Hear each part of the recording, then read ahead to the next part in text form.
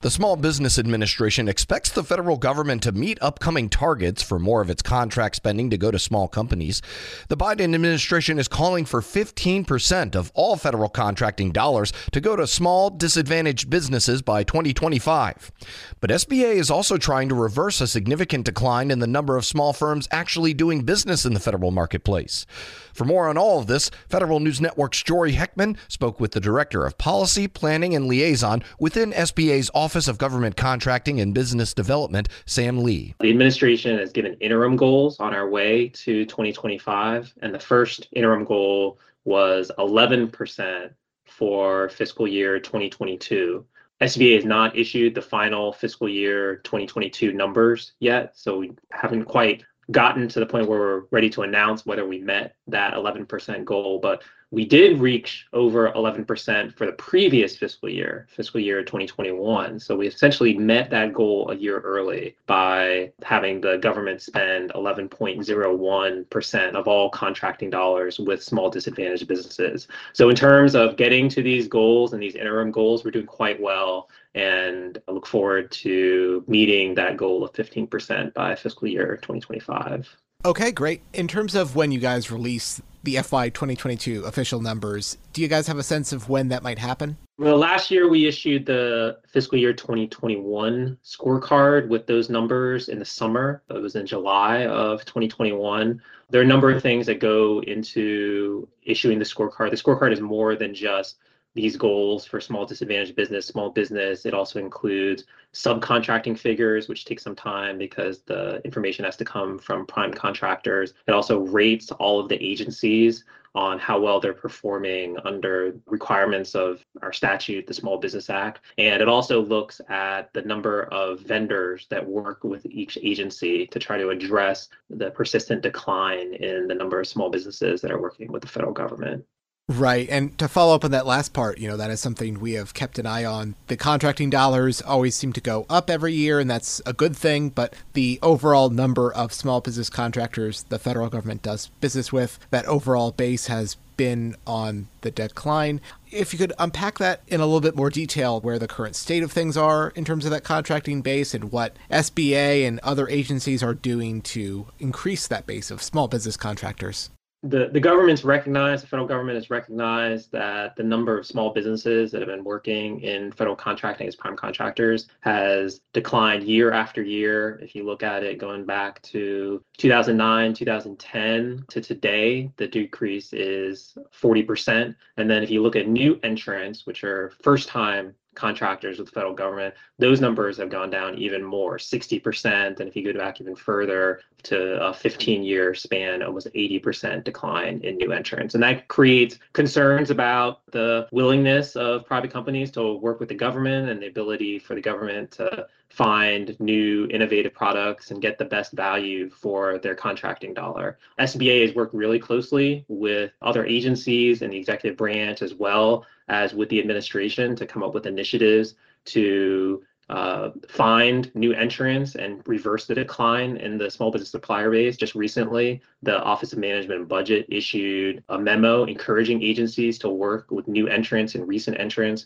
And that memo came with two tools that agencies are being directed to use to find those companies. There's an equity tool that's online through the OMB and GSA's website, as well as a new entrant dashboard so that agencies can see exactly how much of their spending and how many of their vendors are new entrants. And there's another term as well, recent entrants, that OMB introduced. So the data is getting out there. The ability to find these companies is now available. And it's really just up to businesses to market themselves to the government and sign up in SAM.gov to find contracts, look for opportunities, and on the other side, for agencies to conduct outreach to those businesses and consider them in their competitions. The numbers you said are pretty eye-opening in terms of the decline. Are there any kind of underlying root causes to that SBA has been following over the years in terms of that declining small contractor base? Well, one thing you mentioned is that the dollars are getting larger. So at the same time that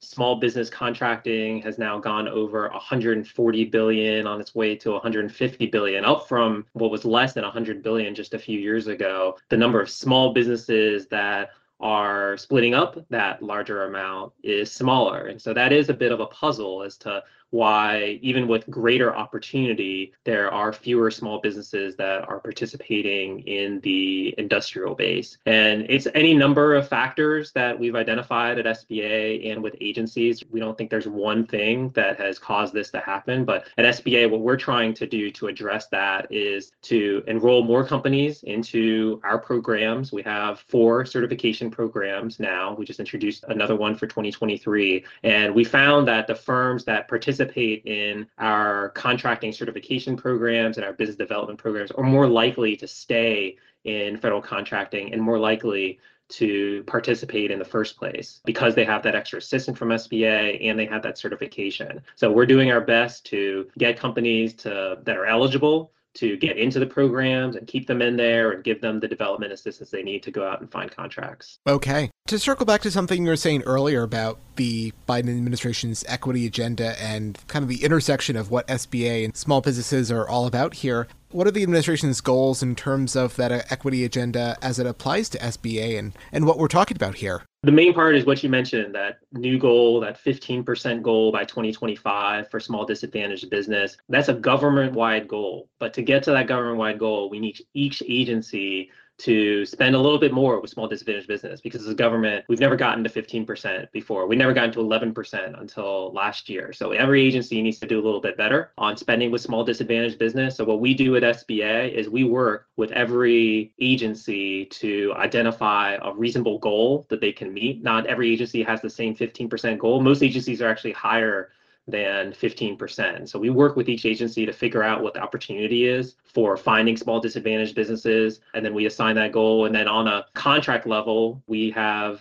SBA employees that work with the agencies to look at their contracts and see whether they could be awarded to a small business, small disadvantaged business, one of the 8A program, or in our other programs like the Women-Owned Small Business Program, the Hub Zone program, or our new service-able veteran-owned certification. Again, to change gears here a little bit, the Biden administration has set a pretty wide goal in terms of improving customer experience in government. And what we've seen from the executive order on that and other administration documents, there are some goals in mind for SBA. Could you tell me a little bit about those, the progress made, and the progress you guys are tracking going forward? Our biggest interaction with businesses on the contracting side is through our certification business development programs. I still remember when I started at SBA, the applications were done in paper and you would get them in a big folio to review over at SBA. And of course, we've moved those all online. And just in the past year, we've made major strides in improving the online application experience for 8A firms in particular. We've really streamlined that application as well as for veteran-owned businesses in moving our veteran-owned certification from what used to be with the Department of Veterans Affairs over to SBA. We've made improvements as well on the Hub Zone program, the Women-Owned Small Business program, and those certification programs. So all businesses and all of SBA's programs have seen the online experience improve, and we're working with agencies and with our contracting partners to make those applications even more streamlined and easier to use. That was Sam Lee, the Director of Policy, Planning, and Liaison within SBA's Office of Government Contracting and Business Development, speaking with Federal News Network's Jory Heckman. Hello, and welcome to the Lessons in Leadership podcast. I'm your host, Shane Canfield, CEO of WEPA. Today, I'm thrilled to be joined by Dr. David Wilson, President of Morgan State University. David has had a fascinating career and has garnered a long record of accomplishments from more than 30 years of experience in higher education administration. Came to Morgan State in 2010 from the University of Wisconsin, where he was chancellor of both the University of Wisconsin Colleges and the University of Wisconsin Extension. Before that, he held numerous other administrative posts in academia, including vice president for the University of Outreach, associate provost at Auburn University, and associate provost of Rutgers. And when we were talking earlier, too, you had just mentioned that you had a wonderful nomination at the American Academy of Arts and Sciences. And David, thank you so much for joining me. Shane, it is indeed a pleasure to be invited into this conversation with you. It's not in your in the short bio here, but I also know you served in some capacity in the Obama administration. Yes, I did, as a matter of fact.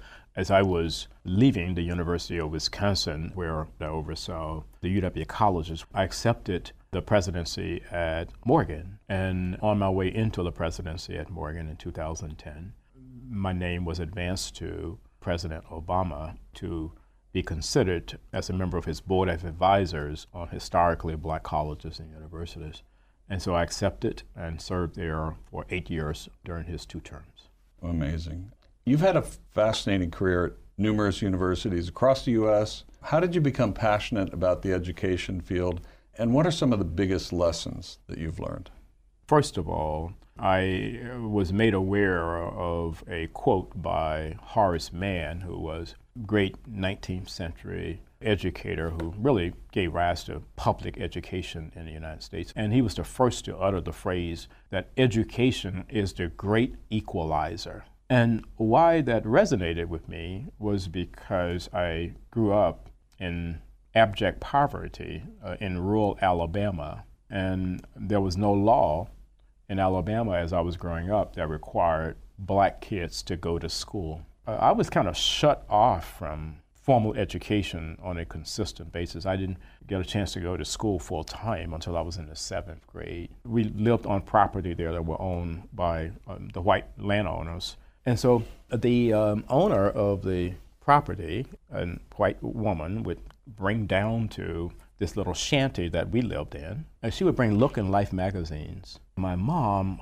she would make us as children plaster these pages of Look and Life magazines against the wall of this little shanty to keep the cold wind out. I would take a kerosene lamp and go around the walls reading those articles in Look and Life magazines, which is when I first came across the phrase of Horace Mann. From that point on, I committed myself, to education.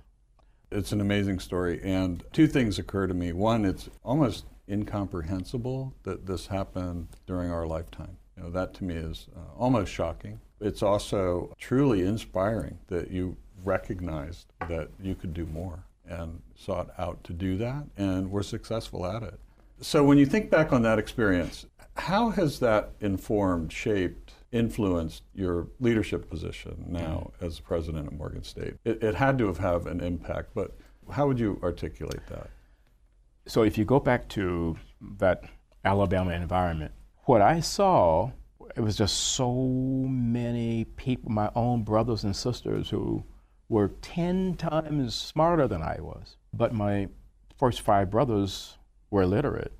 They never got an opportunity to show the nation how brilliant they were. Therefore, I really took on this whole notion that my life had to be about ensuring that individuals who were drowning in potential and they didn't realize it would be in a position where they would realize it. I was never ever about positions that would enable me simply to replicate privilege. I don't care where you went to school. I don't care what type of family you came from. I think that's where sometimes we kind of get education wrong. We have institutions that want to define themselves based on how many students they don't admit. I'm about just the opposite, taking individuals who are absolutely stellar and don't realize it and bringing that into existence for them. You've had so many opportunities that you could do other things, perhaps at larger organizations, but you're where you want to be on purpose, by design, for the kinds of reasons you just talked about, that it's fulfilling. But can you talk a little bit more about that?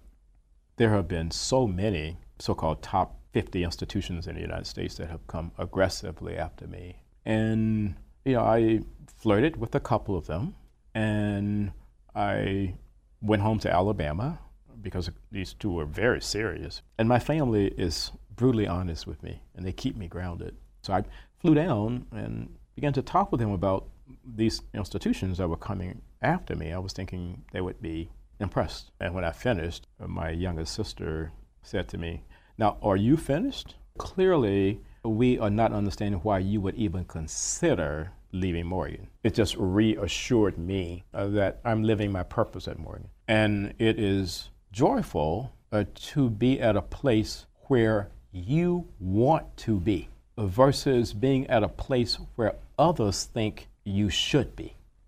One question that I always have to ask, is there one leader or maybe a couple of leaders that have inspired you, you mentioned Horace Mann, I don't know if that fits in this category, but what might be a couple of leaders that you remember that inspired you, that gave you purpose, helped shape your life?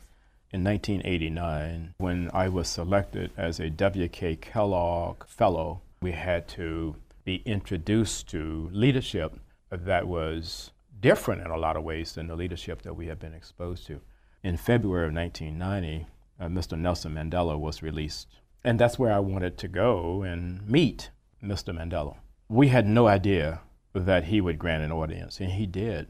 He granted an audience, and Mr. Walter Sisulu did as well. So here I am, having grown up in Alabama. I harbored some anger toward the society there that kept me from realizing my potential, and then kept so many others like me from ever realizing their potential. At the end of a conversation that we had, someone asked Mr. Sisulu, we're leaving this conversation thinking that you harbor no anger towards a society that locked you away for 27 years. Are we leaving with the correct conclusion? He said, I harbored no anger or bitterness towards a society that locked me away for all of those years, because I and others like me knew that what we were doing was the right thing. If you commit yourself to doing the right thing, there should never, ever be any space in your heart for anger or bitterness.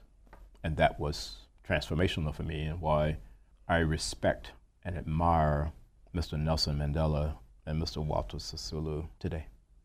That is a great story, and it, with all the accomplishments through your life, I'm sure it had a great impact on your ability to go as far as you have, and you're still going.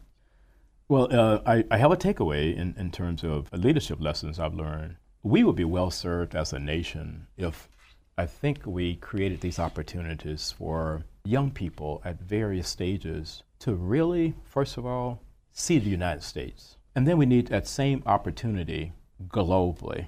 As a result, when you do that, you understand the history over here, you understand the culture over here, and you got to understand the world beyond an intellectual understanding. You want to think of your maturation in a way where your brain can never, ever, ever be hacked.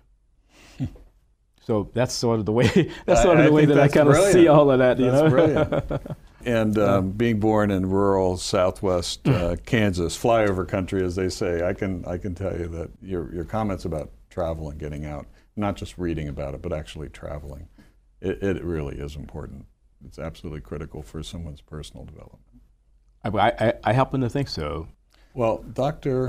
David Wilson, thank you so much. I love every single piece of today, but also your life story. It's really impressive, inspiring, and thank you for sharing it. Shane, today. Thank you very much for inviting me to have this conversation with you again. And I'm Shane Canfield, CEO of WEPA. We'll see you next time on the Lessons in Leadership podcast.